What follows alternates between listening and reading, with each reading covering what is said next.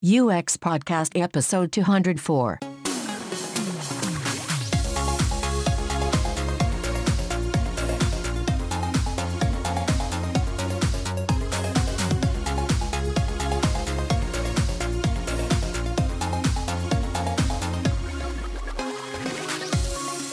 Hello, I'm James Roy Lawson. And I'm Danwei Luciani. This is UX Podcast. We're in Stockholm, Sweden, and you're listening in 182 countries from Indonesia to Oman. Today we're going to be talking about sound and designing with sound. It's something that we've had on our list of topics for over 5 years, and at last we have a great excuse to talk about it, as Amber Case and Aaron Day have written a book about it. It's called Designing with Sound, Fundamentals for Products and Services, and it's published through O'Reilly. Aaron Day, one of the authors, is an auditory experience designer and has spent the past 2 decades designing sound experiences and interfaces for a whole string of international clients. And Aaron is our guest today.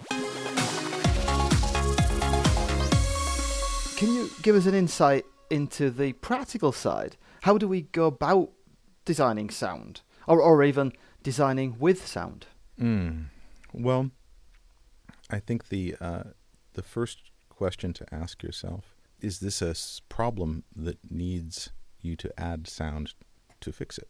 I divide my work into 2 categories. I just gave them the names additive and subtractive sound design. And the subtractive, calling something subtractive sound design can be a little confusing because there's things called subtractive synthesis, but it's just terms that I used in the last 20 years so that I knew what I was doing when I was doing it. And to that point, before you add sound to a system or a product, ask yourself, does this need to make more noise than it already is? If it doesn't, are there ways that I can reduce the noise or the sounds that it makes to improve the user experience? So by that you mean it would be adaptive sound, I guess. Well, no, not even that. It could be, say you have a product that has a fan in it, and small, like cheaper fans are.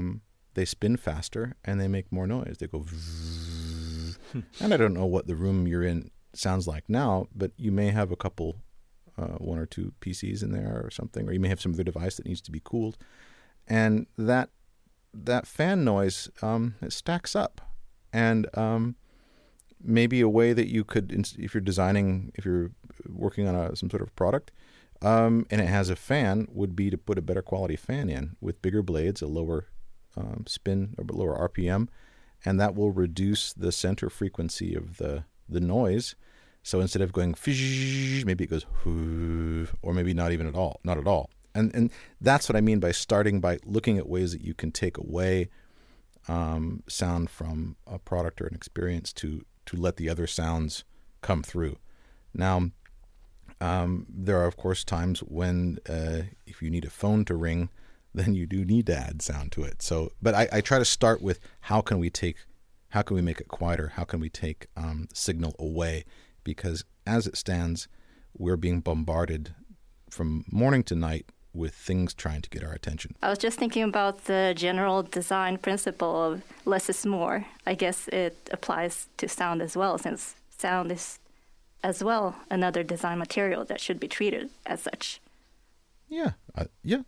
It works for me. Yeah, and the whole thing of getting a clean bass line, I guess. Well, I don't mean bass line as in a lower sound, but just that kind of starting with a simpler soundstage to put something else on top.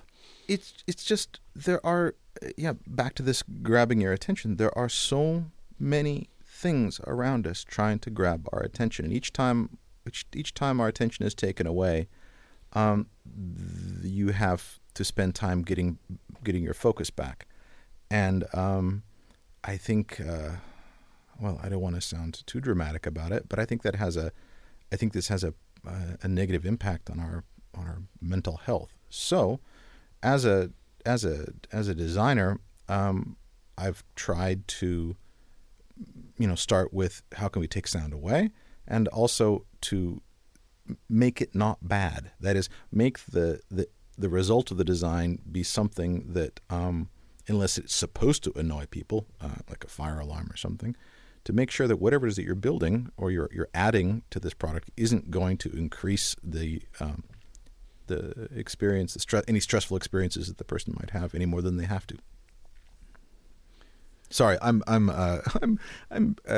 lived in Germany for 18 years now, and I'm illiterate in 2 languages. So, pardon me for wandering. It's okay, Aaron. I lived in Sweden for 18 years, so I know exactly what you mean. At times, my language in English and Swedish just kind of evaporates. Okay. But how do you judge how good or bad a sound is?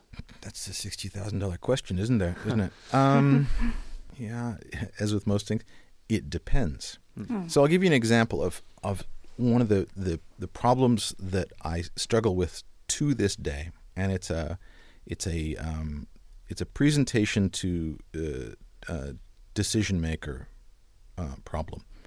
So the impact of sound on your experience, if it's something that you hear 10,000 times, if it's your washing machine, if it's your, some sort of alert that you get over a chat application or whatever, if you have to hear that all the time, you're going to become acutely attuned to noticing that, which means that it's not going to have to be as loud or as colorful as it might be if you were trying to convince someone that this was the right way to go or the right sound to choose. So what happens is, early on in my career, I would, since I started off by wanting to make things quiet and clean and smooth and as reduced as possible, I would, march into the client's office with my ill-fitting tie, and they'd say, "All right, let's hear it." I'm like, "Well, you mean now?" Like, yeah, just play it on your laptop. I'm like, "Oh, okay." And it would be maybe a noisy glass-walled conference room or something. And then I'd play some little meow that would come out of the speakers and be like, "That's it? We paid a bunch of money for that." I'm like, "Well, no, but imagine you hear it, 50 times during the day." I'm like, "Well, it's not loud enough." So it's a big problem of judging what is and isn't good, especially if something has to, if the real effect won't be known over time. That said, there are a few things that you can do, to make sure that you have some level of quality. Of course, you don't want the sound to be unnaturally distorted. It has to fit within the performance envelope of the playout hardware. That is, if you've got a little tiny speaker, don't expect it to make low frequency sounds. Right. Yeah. And, I would say some of the most common words that clients would use to describe their wishes for a sound would be warm and low. And those are 2 things that most mobile hardware or inexpensive consumer electronics, they don't do that, or they didn't do that up until recently. And things have changed because the playout hardware has changed and the quality has become better. It's certainly become louder. So I'm sorry to give you a wandering answer to your quick question, but it depends. And sometimes you have to end up giving people something that isn't going to work and let them discover that themselves. I know one approach in finding out what works and what doesn't work in the situation when it comes to the design is to experiment a lot and early, which I know from your book is something that you encourage people to do. Absolutely. How do you go about experiment with sound? What kind of tools do you use? I mean, when it comes to graphical design, a lot of designers are familiar with pen and pencils or digital sketching tools, but how do you sketch with sound? I like to make funny noises with my mouth. If I'm starting to make something, or if I just discovered this, it wasn't intentional, but early on, in some of my first big projects were in Korea, And I gave some presentations and meetings, and I was trying to describe to the client like what it would sound like. And so I made noises like, it would be kind of a harmonic thing that would go up, and I'd go, and then I would make some other clicking noises or whatever. And then at the end of the meeting, my host came up to me and said, I don't know if anyone really understood what you were saying because you were talking way too fast, but they really liked the noises that you made. So we're going to continue with this project. I learned two things there. One is, to speak slower if you're presenting to people who aren't native English speakers or native speakers or whatever language you're speaking. And two, that it's good to be, that's a way of starting. It is a way of starting. It's just use your mouth to make noises or bang on things with your hands, or that pushes the concept into the physical world. And I think it's a nice place to start if you can, because an OS X or a Windows interface, you're already at an abstraction there. You're already away from, I'm 50 years old, so I'm half analog, half digital. But for me, it's still I'm moving away from me as soon as I open up an interface. So I think by starting with an idea before you open up some sort of digital tool, even if that idea is just you pounding two rocks together, I like to start there. And I love the fact that, making noise prototypes with your mouth is like as simple as picking up a pen and paper or a whiteboard marker and sketching something on the wall. Oh, sketching! Actually, that's another way. I will draw amplitude, so an XY axis, and then draw amplitude envelopes over time. Oh. So that's a way of, and you can. There's certainly a long history of this in electronic composition. If you look at early electronic scores, they look like triangles and rectangles all stretched over the x-axis of a graph, where y is indicating amplitude and x is indicating time. And that's one way to start. In particular, if your goal is to create a language, then you can already start by looking at rhythm and timing. So there's different standards.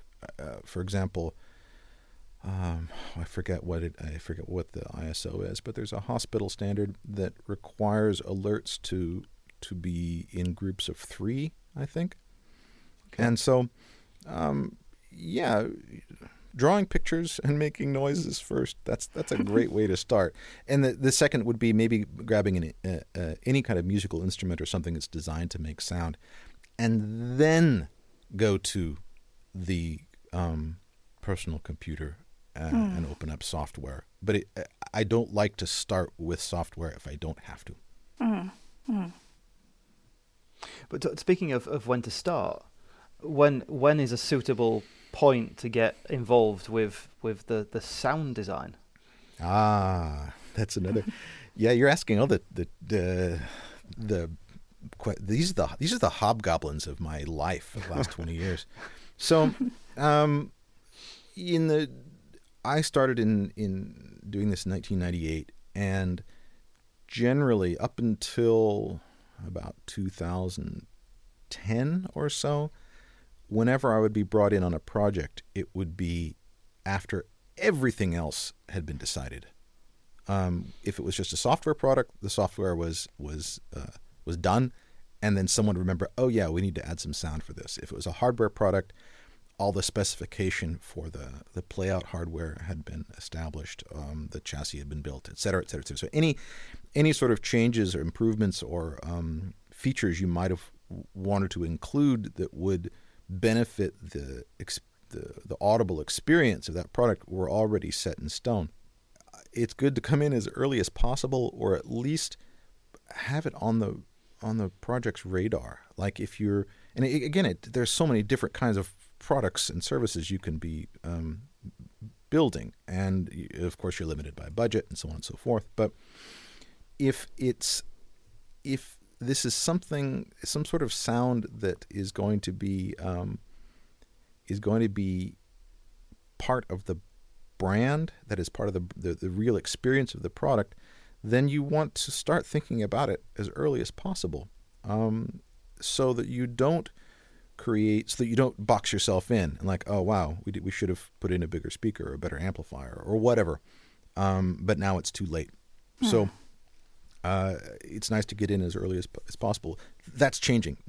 Most of the projects I'm on now, I get approached fairly early on, and it makes the process a lot easier. I mean, I guess that's not really a surprising answer, really, because the sound can't be extracted from the experience. I mean, it's as much a part of the experience as touch and as sight.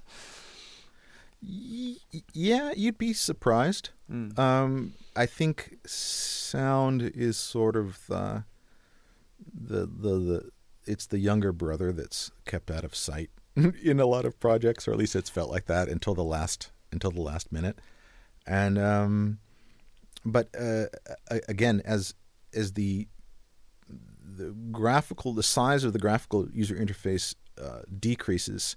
This is a drawing. I don't know if we put it in the book I made, but as the size of the GUI increases, the importance of the AUI, the audio user interface, increases to the point where when one disappears, the other one becomes all you have. And you see this now in voice user interfaces. And there's a great book about that. I forget the name of the person who wrote it, but it's on O'Reilly. There's another book on designing voice user interfaces, and they address this, I think, quite a bit. Well, I'm a bit curious, since you've been working with so many different kinds of industry, which domain do you think is the one pushing the boundaries when it comes to sound design? It's hard to say. So game audio is certainly, in terms of its use of procedural audio or algorithmically generated real-time audio, game audio is way out in front of everybody else. But they also have, whether it's someone sitting in front of a PC or someone wearing headphones, they have the luxury of lots and lots of cycles to burn on the computer and a known play-out environment, either headphones or some PC speakers.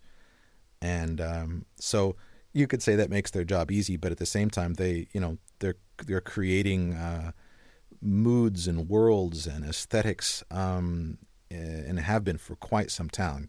So I'd say game audio is way off the front. I'm doing a lot of work for mobility, transportation, automotive, and specifically I'm working with a company called Brue and Kia, Bruelkjaer. They're a Danish sound and vibration company. And it's fun because I'm discovering that there's this is sort of like I'm going back to school right now. This sort of work, it's great because I'm working with all these engineers who are NVH, noise, vibration, harshness engineers, and not many people know, but the automotive industry has employed people concerned and focused on the way automobiles sound and feel. There's a lot of resources that go into that, and it's not just the engine note; it's everything about the car. So they besides game audio and of course any audio specific companies like people who make microphones or film, I think transportation, mobility, automotive is probably the one of the leaders in that space. Yeah, it doesn't really surprise me. I was thinking about the automobile industry because from the little I know, there's a lot of sound design going on to give the right feeling of the brand, like how it should sound like when you close the door or open the hatch, the clicks and everything of the mechanicals, from what I understand. And I'm thinking now also that it adds an extra layer now when there's electric cars that may not make these mechanical sound, but they're digital added to it. And I'm a little bit curious what your take is on that. Should an electric car sound like an old-fashioned traditional motor car that goes on fuel, or should it have its own distinct personality that's purely digital? That's the question now, isn't it? So an IC or internal combustion engine, it does more than just make a recognizable noise. And of course, the amount of engineering know-how and design love that goes into designing the way engine sounds is so much more than I think people would realize. It is. I've met the people who do this, and they're artists. They're passionate artists. And when you take that away, not only have you taken away a huge component of the time-based aspect of the brand, but also you've taken away a masking component. So if you remove that IC engine, then there's all sorts of noises that automobiles make that you don't hear and you don't really want to hear if that engine's gone. So, for example, there's some pumps that supply your windshield wiper cleaner fluid, and they go wiki wiki wiki wiki wiki wiki wiki wiki. Yeah, it's right. It's a much more scratchy noise you get from that pump if you do hear it. Yeah. Yeah, and if maybe you've bought a really nice car and it's an electric car and it cost you a bunch of money, and then you hear this wiki wiki wiki wiki, or you hear little bits of plastic in the car whose rattling before it may have been masked, but now you can hear. How do we put that back in the car, into the experience, but without making it sound contrived? Because it's my strong opinion, although there are plenty of cars out there right now, you may even be driving one, where they're adding engine orders to an existing engine. Yeah? So you can have a 4-cylinder car, you can add some more engine orders to it and make it sound really tough. Yeah? But if you don't have an IC engine, then I think it's like audio skeuomorphism. Yeah, I don't. You remember when Apple came out with the little notepad and there was like torn paper. Yes. Yeah. and I'm not buying it. I'm not buying it at all, and it cheapens the experience. I submit that anyone who says they know what the future of electronic for sound for EVs is lying at this point, because nobody really knows. I think it's going to be super exciting to see what your professional comes up with, because it's like you say, I feel right now we're in the stage where the graphical user interface was one day, when they were just trying to emulate the physical world in a digital space. And now I think it's going to be a breakthrough in the sound to figure out how the pure, authentic digital sound should sound like and feel like. Yeah. And I think eventually, if you think about, thankfully we don't have typewriter sound effects when we use our keyboards on our computers. So at some point you let go of the previous technology, so you no longer feel attached to the sound that was once there. The benchmark that I'm proposing to my clients is, let's design such that if we take the sound away, people complain. That's a way to start. It's not the only way, and but that's a way to go into it, because you can think about the sound effects for spaceships on TV. It's usually a low kind of tuned noise, like Starship Enterprise or whatever, and you don't notice that sort of atmospheric sound during the program or the film you're watching. But if you take it away, then things feel kind of, then the game's up, the joke's up. So the same in EVs. I think it's going to be a combination of quiet ambient sound that is designed in such a way to give you critical information when you need it, and maybe to bring back some of the excitement that was missing from the after you took away the IC engine, because the IC engine also supplies a lot of vibration in the car, and it's the vibration that makes you that gives you the excitement. Recently, I was at some manufacturers getting to take some rides in some fun sports cars, and although I was listening for the sound, I was really trying to pay attention to what the vibration was doing, and it's incredible. It sends your pulse up. It sends your cortisol or your adrenaline, like all these all these happy juices are going through you. And it's not just the speed. It really is the way the whole thing vibrates and courses around you. And that's something that we're going to have to put back in as well. Or if you want that kind of experience, because if it's not there and you just have, say you have high SPL, loud sound in a car, but you don't have any of that vibration coursing through it, it's half the sandwich. Or it's only, I don't know what my metaphor there is, but anyway, it's half the story. Thanks a lot, Aaron, for helping us understand sound better and giving us a better chance of designing it. You're welcome. I think it's really, really interesting to think about not only designing sound, but designing the lack of sound. But what's also just as fascinating was something we got into after we stopped recording.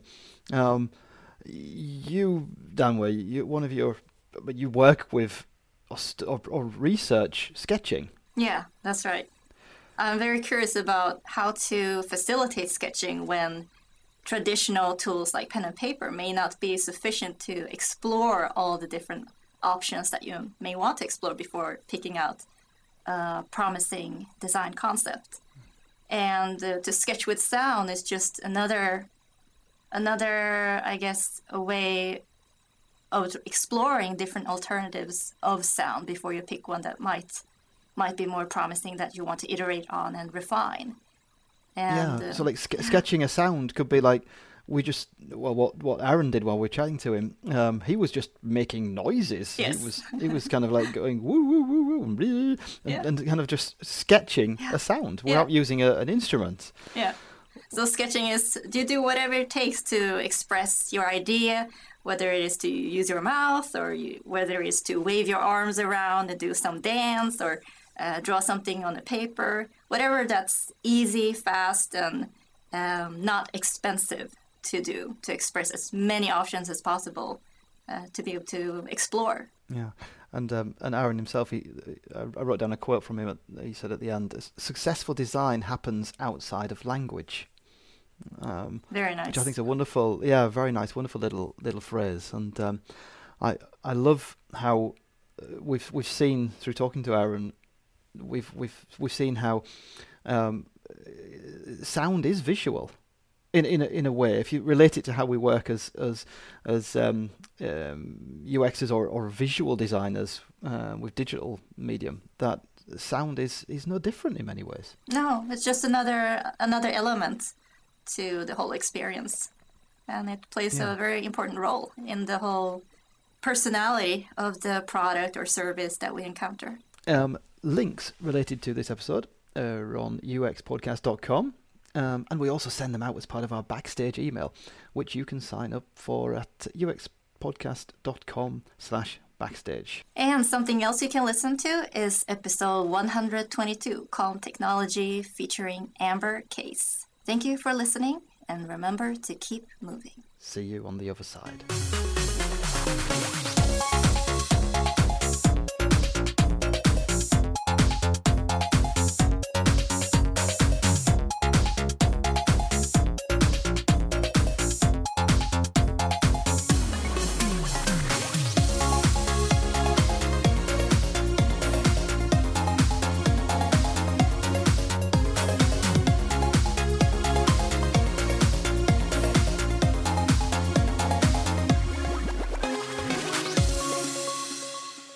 Knock, knock. Who's there? Art. R2. R2D2. Oh.